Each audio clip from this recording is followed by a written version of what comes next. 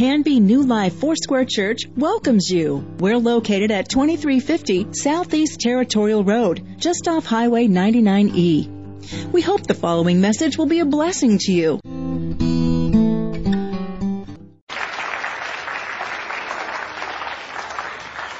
That's the third time I've seen that. Still not easy to get over that, you know.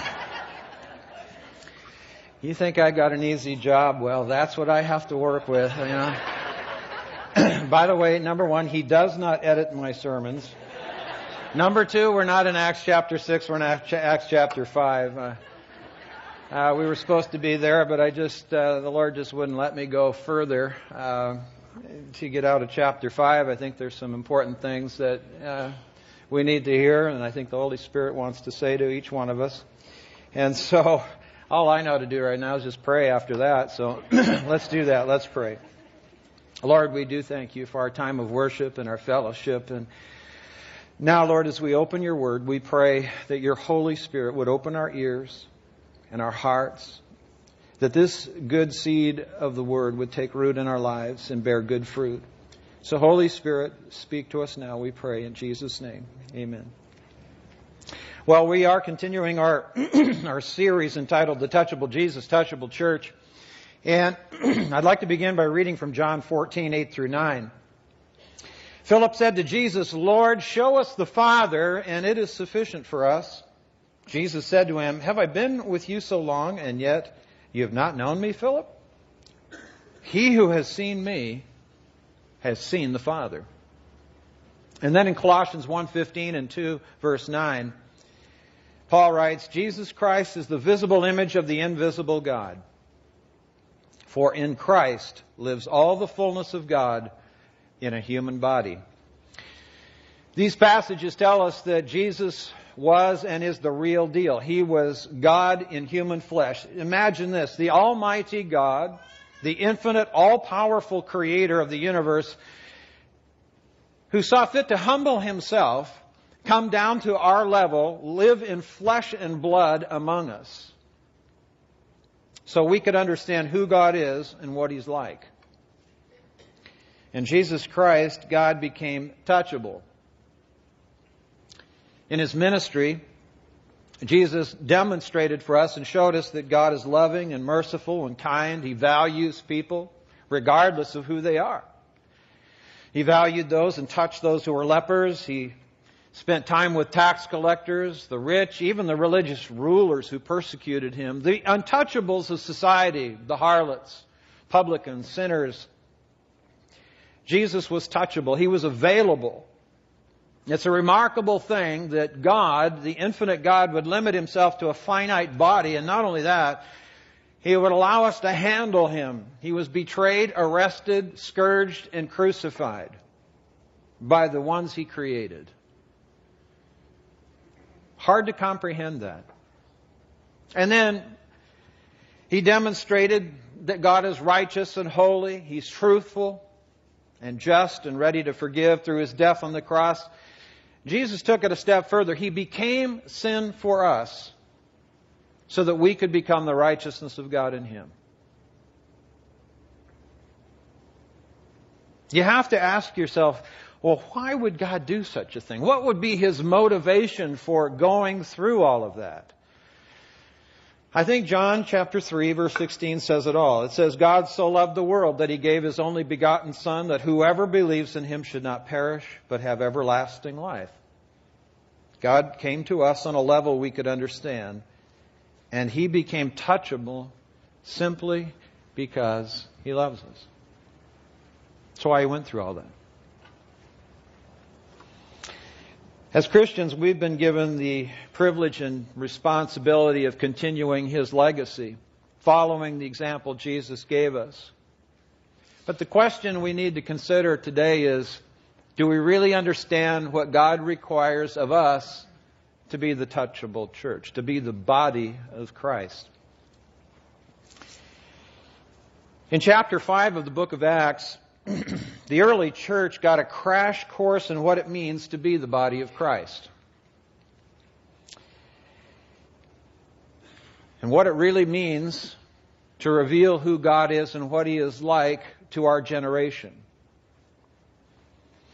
There were 2 lessons that God impressed upon them very early on that they needed to learn, and I'm convinced that these are 2 lessons that we still need to learn today in the 21st century. And so I've entitled this message, When Church Gets Real. When church gets real. The first lesson the first century church had to learn came right after the death of Ananias and Sapphira. If you were here last weekend, you may remember Pastor Ron mentioned that amazing and really a shocking story in Acts chapter 5 where Ananias and Sapphira, this husband and wife, part of the church, the Christian church, they decided to sell a piece of property and bring the proceeds of the sale to Peter to help out the widows, the orphans, the people in the church who didn't really have very much. Again, the church was growing by hundreds and thousands, and there were many people who were really struggling to survive. So people would sell whatever they had, and they would give it to the common purse, and whoever had need, they would distribute it. So Ananias and Sapphira said, we want to be a part of that too. We want to be givers and support the work of the ministry and helping those in need. So they sold some property and they brought the proceeds of the sale, or at least they pretended to. The fact was they only brought a portion of it and kept a little bit back for themselves, probably to make sure that they would have enough. So the problem wasn't that they sold the land or that they gave only a part. The problem was they lied about what they gave. Through a word of knowledge, when they gave this gift, Peter said this to Ananias. He said, Ananias, why has Satan filled your heart to lie to the Holy Spirit and keep back part of the price of the land for yourself? While it remained, was it not your own? And after it was sold, was it not in your own control? Why have you conceived this thing in your heart? You've not lied to men, but to God. Then Ananias, hearing these words, fell down and breathed his last. So great fear came upon all those who heard these things. 3 hours later, his wife shows up. Peter asked her this question. He says, tell me whether you sold the land for so much. She said, yes, for so much. Then Peter said to her, how is it that you have agreed together to test the Spirit of the Lord? Look, the feet of those who have buried your husband are at the door, and they will carry you out. Then immediately she fell down at his feet and breathed her last. And the young men came in and found her dead, and carrying her out, buried her by her husband. So great fear came upon all the church and upon all who heard these things, and through the hands of the apostles many signs and wonders were done among the people. And they were all with one accord in Solomon's porch, yet none of the rest dared join them, but the people esteemed them highly. Seems that Ananias and Sapphira thought they could have it both ways. They thought they could maintain an outward appearance of being spiritual, but live with a secret sin at the same time. Apparently they saw no problem with this double life, and yet God sent a very clear and a rather shocking message to the early church that if they were going to be called Christian, their lifestyle had to be consistent with the integrity, holiness, and godly character of Jesus Christ. If we're honest about it, I think one of the biggest problems the church has suffered through the last 2,000 years is the charge by the unbelieving world that the church is full of hypocrites. Unfortunately, this is a reputation that, to a certain extent, is probably earned. There have been examples of those, past and present, who were living a double life. They would maintain a profession of faith, and yet they would also have a secret sin.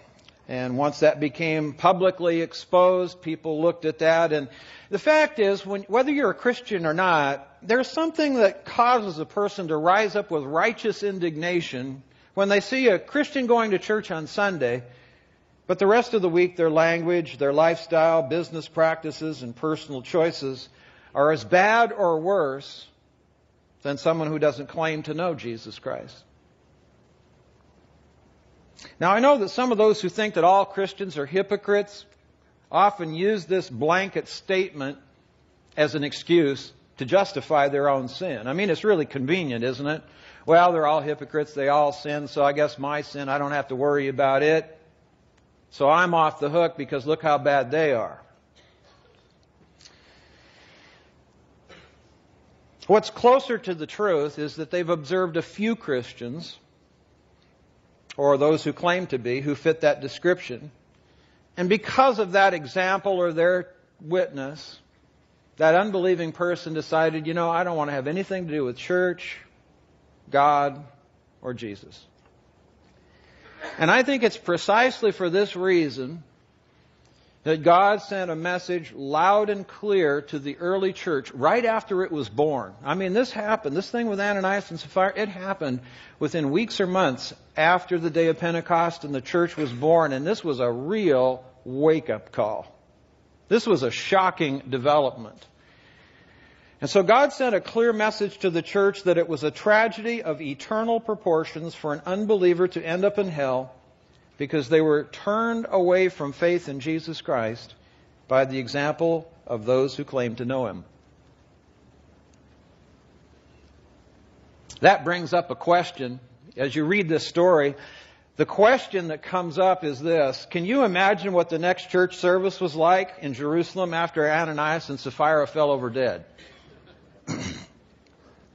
I mean, stop and think about it.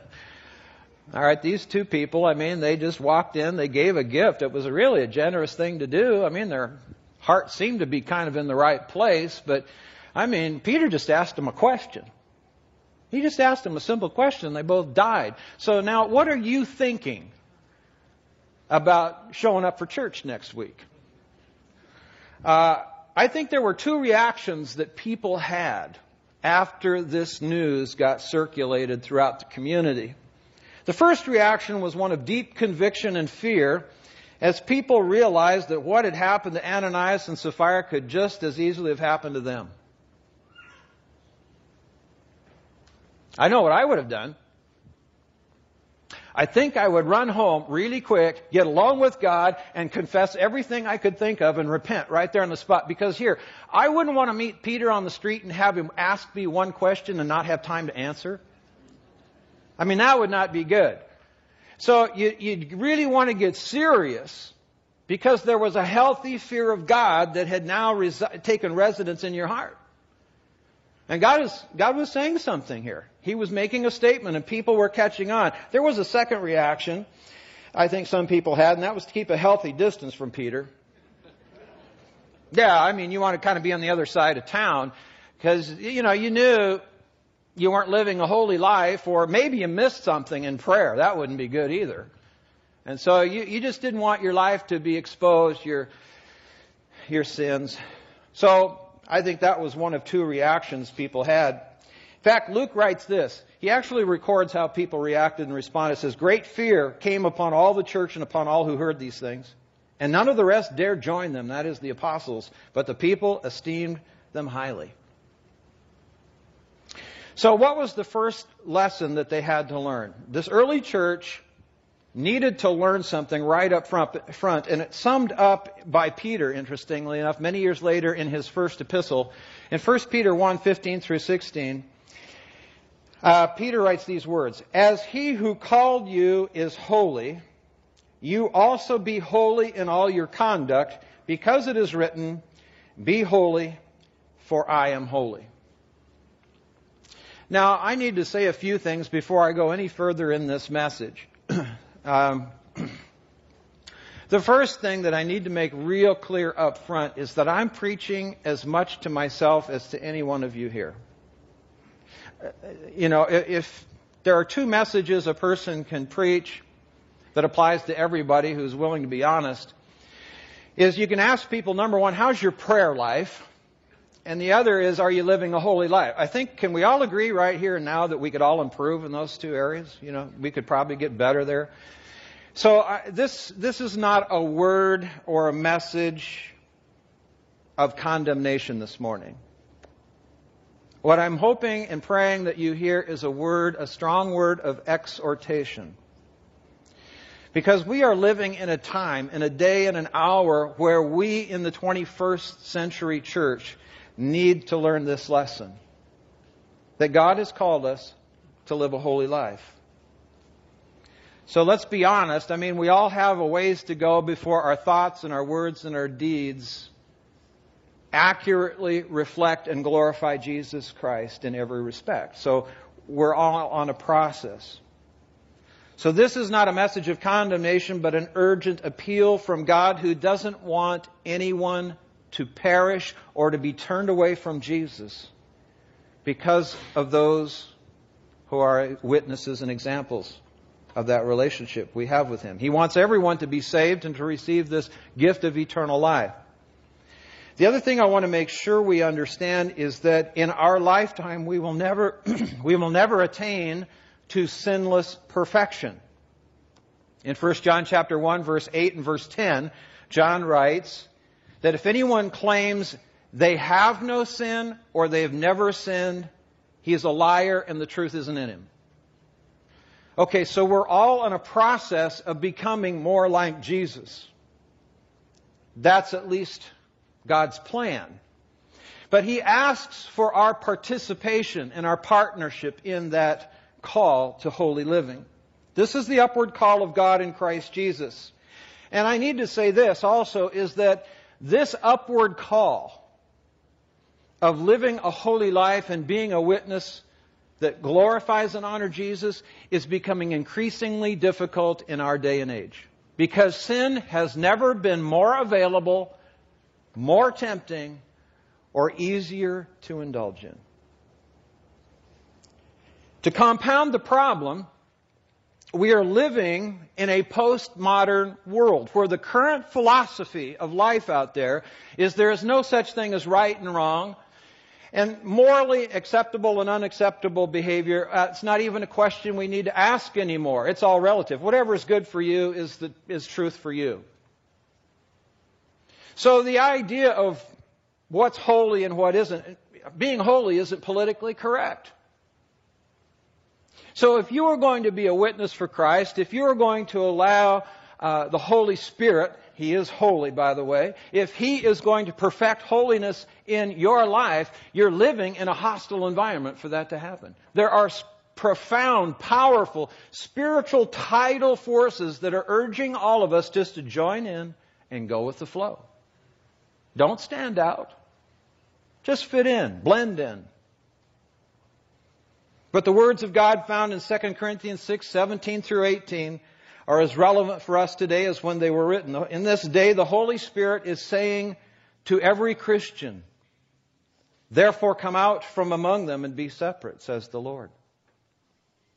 Touch no unclean thing, and I will receive you. I will be a father to you, and you will be my sons and daughters, says the Lord Almighty." I think it's easy for us to be deceived into thinking that we can sin and won't get caught, or that our sin really isn't that bad. I suspect Ananias and Sapphira kind of thought that. I mean, they probably had it kind of worked out in their mind something like this. Well, we're giving a very generous gift over here, and this is a good thing to do. And yes, we're not giving the whole thing, and we're not really being honest about the gift, and so our lie is over here. But the good far outweighs the bad. So it's kind of okay. God made a very clear statement. He says, sin is sin. It's not okay. And they were judged for their sin. It says in Romans 6:23, the wages of sin is death. And God chose to pay them the wage that day. Now, the implication of that is this.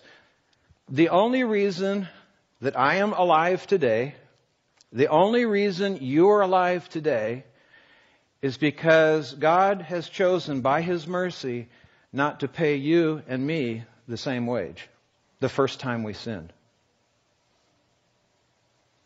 I ask my students this when I teach the book of Acts. I said, have you ever sinned worse than lying? And, they all say, sure. How many times have you sinned? Well, lots of them. I mean, you could count them up over your lifetime, probably thousands, So how come you're still alive if the wages of sin is death? Because God in His mercy chose not to pay you the wage. That's the only reason you're breathing. Because was God absolutely righteous and just according to His word to judge Ananias and Sapphira that way? Absolutely just. He wasn't being unfair. So when God was saying sin is sin and holiness is holiness, He wasn't kidding. He's saying this is the way it is. I think I've spent weeks. I mean, before I can talk to you about this, God has to work it through me, and I'm still processing this along with you. We all have some room to grow here, but I've tried to ask the question, so where did we get this idea that, there's black and white and then there's some gray here? That maybe a little bit of sin, God says, oh, that's okay, no big deal. I think I know where it comes from. How many of you here know what the speed limit is on Interstate 205? Why are you laughing? What's the speed limit on Interstate 205? You're heading north toward the airport. What is it? 55. Okay, I challenge you to drive on Interstate 205 and see if anybody's doing 55. Truth is, if you go out there, in fact, if you look at your speedometer, it's 63. Because you probably know that anything up, a little short of 65, the police aren't going to pull you over because, hey, it's kind of okay. You're not being reckless. But then you notice that when some guy blazes by you at 75, you get all ticked off and think, oh, that guy's speeding. Hello? What are you doing? You see, we don't get pulled over at 63, even though the speed limit sign says 55. We think it's a suggestion. It's not a speed limit, it's a speed suggestion. It's kind of okay. 63, you're in the gray zone there. Listen, it isn't that way. Sin isn't a gray thing. It's black and white. It's in the Word. So God was serious about the importance of holy living and being a godly witness. In fact, God in the Bible, He calls certain behavior sin without apology. He lists them. And the reason He does this is because sin is a deadly spiritual cancer that progressively destroys us and other people. What are some of them? Things like lying, sexual immorality, stealing, adultery, homosexuality, greed, idolatry, gluttony, drunkenness, gossip, profanity. These are just a few things God has said should have no place in our lives. This is why God is calling the church in this last day to do this, to cleanse ourselves from all filthiness of the flesh and spirit, perfecting what? Holiness in the fear of God. For God did not call us to be impure, but to live a holy life. Holiness was the first lesson this church needed to learn. I need to kind of take a moment and share with you, this isn't the first time God sent that message. If you think about the first covenant community, the covenant community of Israel, God sent the message to them as well. The first time was after the Israelites under Moses' leadership left Egypt. God led them to Mount Sinai, gave them the 10 Commandments. One of them was, do no work on the Sabbath.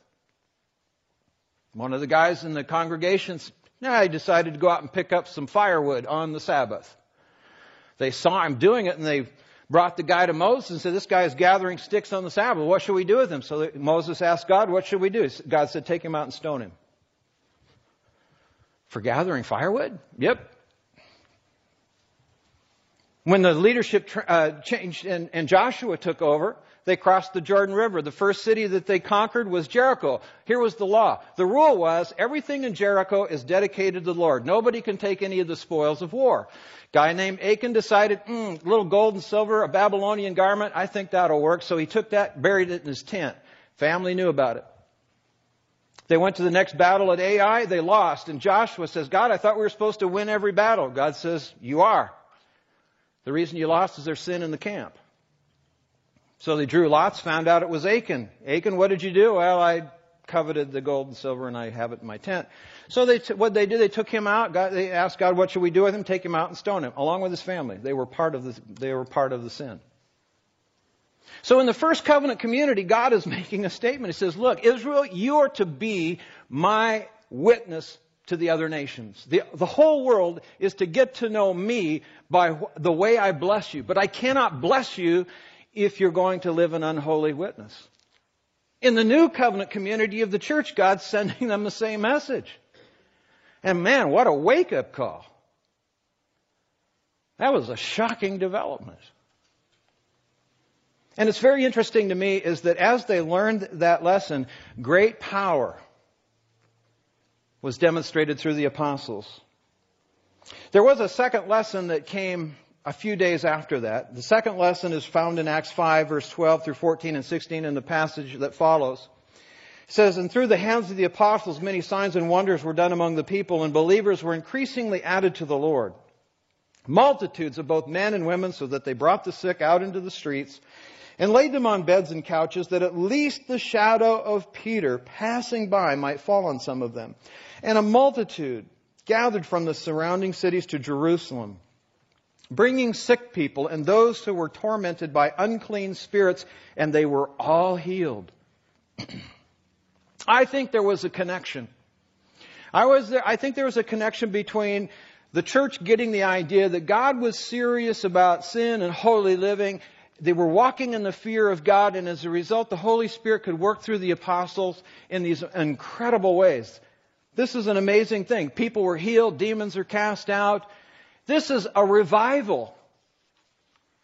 But every move of God comes with a price. And this is part of the second lesson the church needed to learn. In Acts 5, 17 through 18, it says this, "Then the high priest rose up, and all those who were with him, which is the sect of the Sadducees, and they were filled with indignation and laid their hands on the apostles and put them in the common prison." Oh, this is great. We're serving God. We're living a holy life. And what's our thanks for that? We get thrown in jail.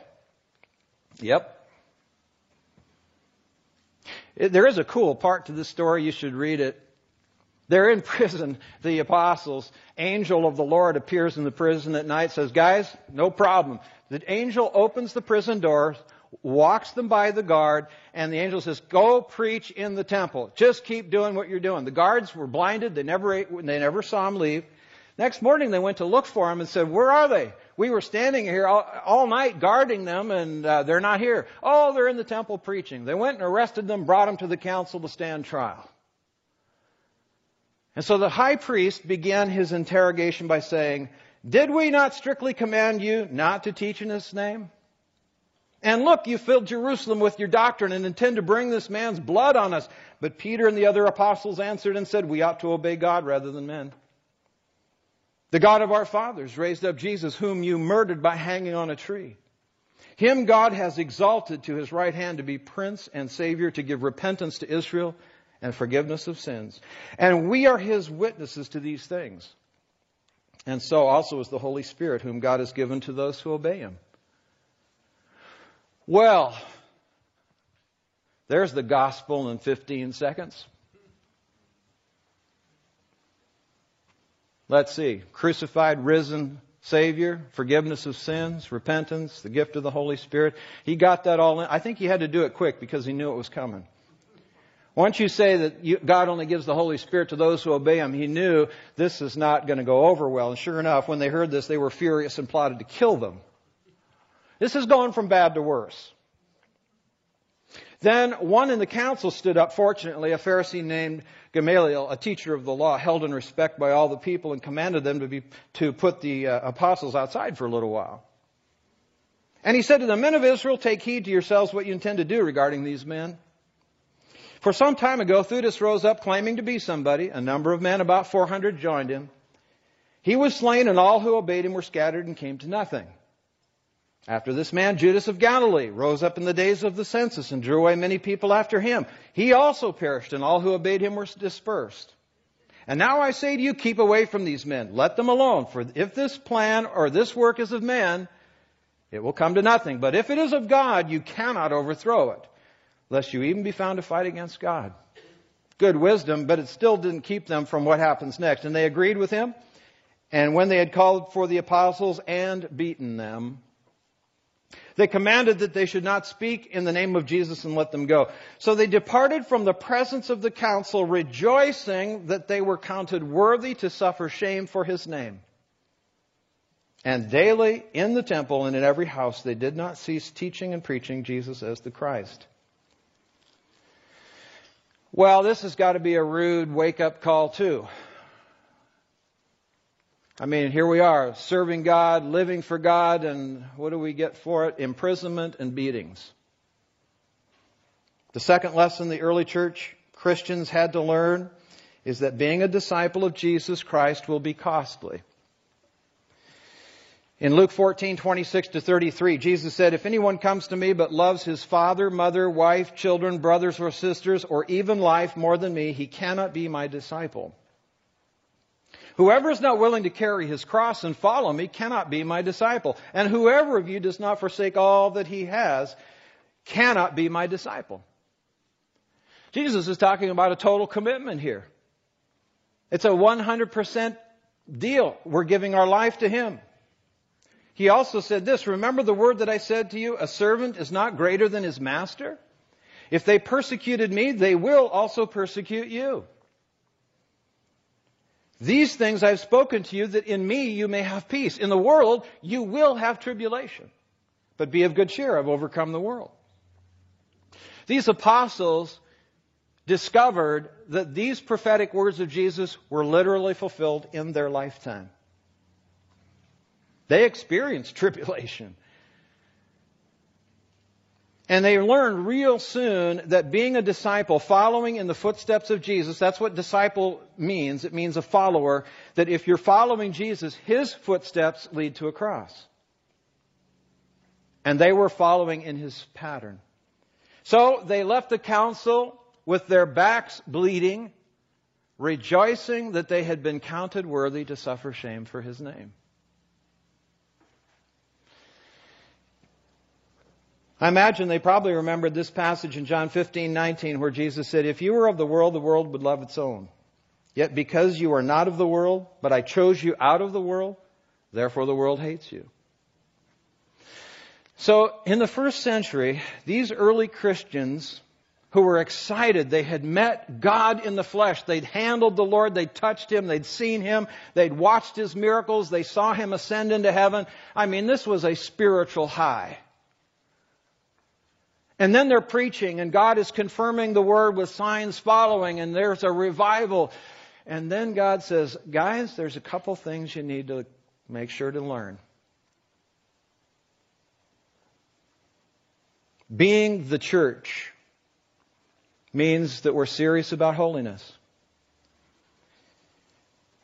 Because God is very jealous for his name and his reputation. The last thing he wants is for somebody to be turned away from Jesus because of our example or witness that doesn't honor him. Church also learned that this was very costly. And I suspect that we are going to be learning that lesson in the not too distant future. In the 21st century, God hasn't changed his mind or his reasons for asking us to pursue a holy life. I know we don't maybe talk enough about holiness and what that really means or why it's so important. But it's critical.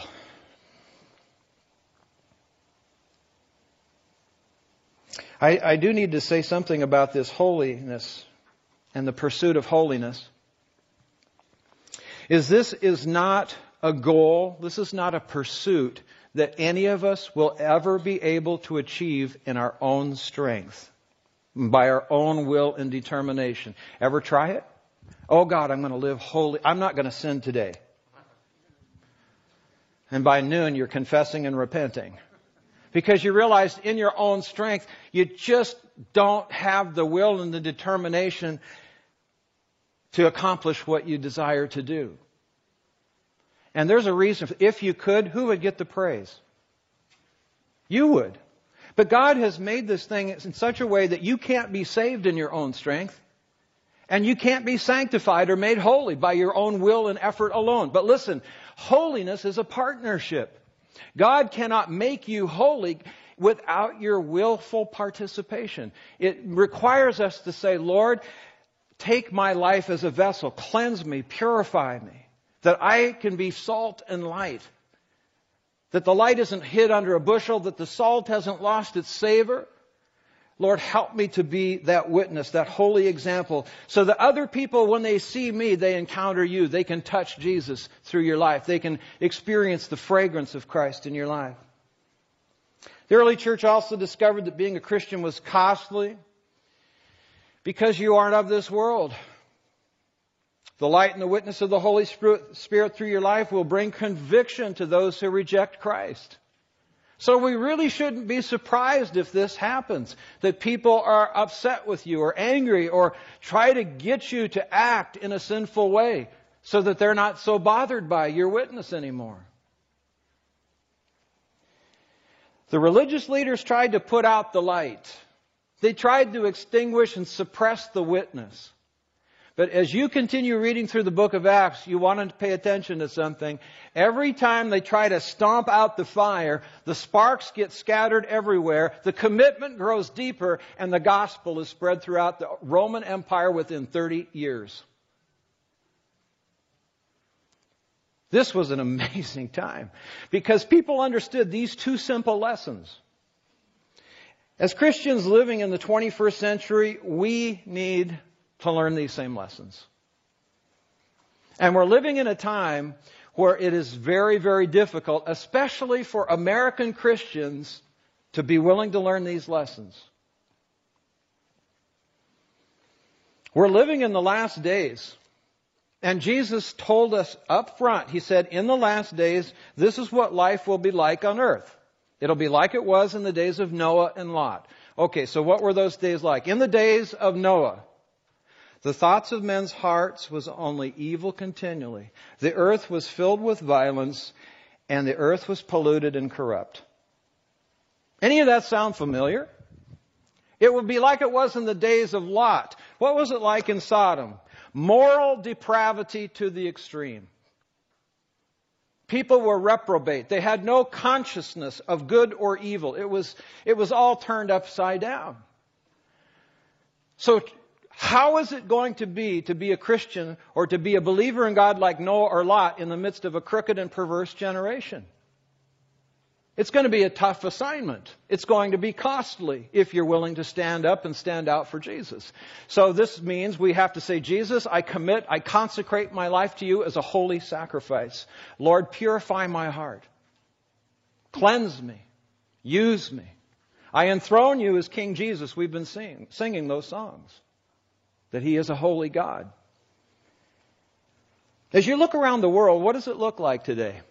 The world economies, the world governments are increasingly fragile, unstable. And anybody, Christian or not, who's looking at the circumstances in which we are living, you have to have the sense that life as we know it today probably won't be able to continue for very much longer before everything collapses under its own weight. And when the lights go out, what happens in a city? Anarchy and sin, and it just comes boiling over. So for us to be a holy witness, we're going back to a first century church model. It's coming, guys. And the Holy Spirit is saying to us in this last day, now is the time to decide and purpose with God's power and strength to live a holy life. And to count the cost. It may cost you everything. But in those days, I think we will remember the words of Jesus. He who seeks to save his life will lose it. But he who is willing to lose his life for my sake and the gospel's will find it. So, the application for us this morning, for you, and please note, for me, we're all learners. We're all members of the same family. We all are learning the same lessons. Is the time has come for the church to get real. It's time to lay aside the sins which so easily beset us, to live a holy life with God's help. It's also time to be sold out for Jesus and keep our eyes fixed upon Him as the author and finisher of our faith. As Christians, we need to accept the fact that we are not of this world, that our citizenship, inheritance, and future is in heaven with Jesus. There are millions of people who don't know Jesus yet and have no hope whatsoever. And they're looking for an example, somebody they can look to as a model, saying, is there any way? Is there a way to live? These folks who have no hope, hell is their default destination, which is why God is asking each of us to be a wholly committed witness for Him, so those who are lost can receive the forgiveness of sins and the gift of eternal life before it's too late. Would Would you bow your heads with me in prayer? With our heads bowed and our eyes closed, I don't want this opportunity to pass, because there may be someone here and you don't know Jesus as your personal Savior right now. You've never asked Christ to forgive you, to save you, to come into your heart and life, to be your Savior and Lord. And I really want to be able to lead you in a prayer of commitment right now, if that would be you. Eternity is critical. We will all spend eternity somewhere. And it would be a tragedy if someone here who doesn't know Jesus were to leave this place and not have the opportunity to change their destiny from hell to heaven. God says whoever calls on the name of the Lord will be saved. And so I want to lead us all in a prayer of commitment. And for those who do know Jesus, I'm going to invite you to pray this prayer with me, because it's a prayer of recommitment. A commitment to holiness, a commitment to be a disciple, a follower of Christ, to be willing to lay down our lives and pay the price, should Jesus ask us to do that. So would you join me in this prayer, saying, Dear Jesus, I believe you are the Son of God. I believe you died on the cross and rose from the dead so I could be forgiven. Lord, I ask you to forgive me today, because I have sinned. Please come into my heart and be the Savior and Lord of my life. Today, Jesus, I enthrone you in my heart and life as Lord and King. Use me according to your will. In Jesus' name.